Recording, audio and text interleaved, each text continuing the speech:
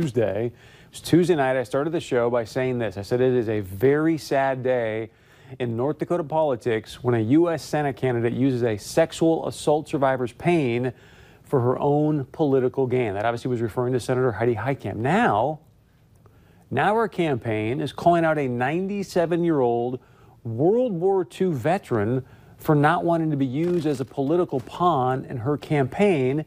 And then her staff calls it gutter politics. Not making this up. You got to just wonder, like, does Heidi Heitkamp even still want to win this race, or what is going on? So last night, Senator Heitkamp, we talked about this, the former Defense Secretary Chuck Hagel, he was in town on the stump for her to tell people, hey, Senator Heitkamp stands for vets. Let me remind you, it was last Thursday at the debate. She said the ads that really make her the most upset, the ones that make her blood boil, the ones that state that she does not support veterans. So yesterday at her event, she would get up and she shared her anger about this again with the audience and said that, look, she believes veterans should never be used as political pawns and that our veterans should always be put above politics. But as I showed you last night, even before yesterday's event, Senator Heitkamp had this image of a World War II veteran up on our Facebook page without his permission. So the family, they're not happy about this. They're like, hey, wait a second, what in the world's going on?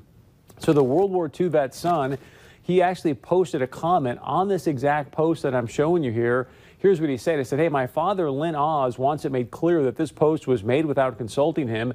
He does not endorse Senator Heitkamp in this current election. While he appreciates the recognition from the senator, he does not want his military background and acquaintance with the senator to be used for political gain. Please remove this post.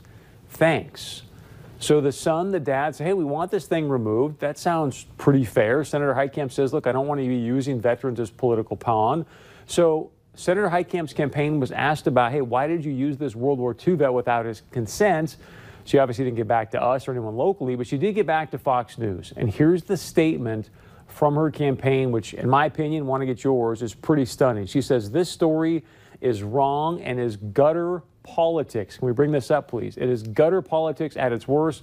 A link to a local news article was posted on Senator Heitkamp's Senate's Facebook page about a ceremony she participated in last year for a World War II vet to highlight a recognition he earned. An individual photo was not posted. The way social media works is that if you post a link to an article, the photo in the article also shows up in the post. Let's talk about facts rather than distortions or political games. We took the post of the article down after the veteran's son asked us to via Facebook. To be fair, Abby does have a point there. When you post from articles and whatnot, it does kind of just grab certain pictures. It puts them up on your Facebook page.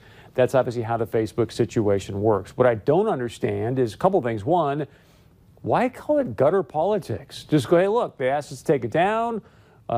We chose to do that because of their request. They want to start making this thing about gutter politics, which was stunning to me. But to be fair here, I don't remember anybody calling it gutter politics when Heitkamp was using sexual assault survivors for her own political gain. I don't remember that comment coming out of anybody. So wanted to share that with you just to say, hey, look, this thing is getting bad. We're close to the election, less than 2 weeks away.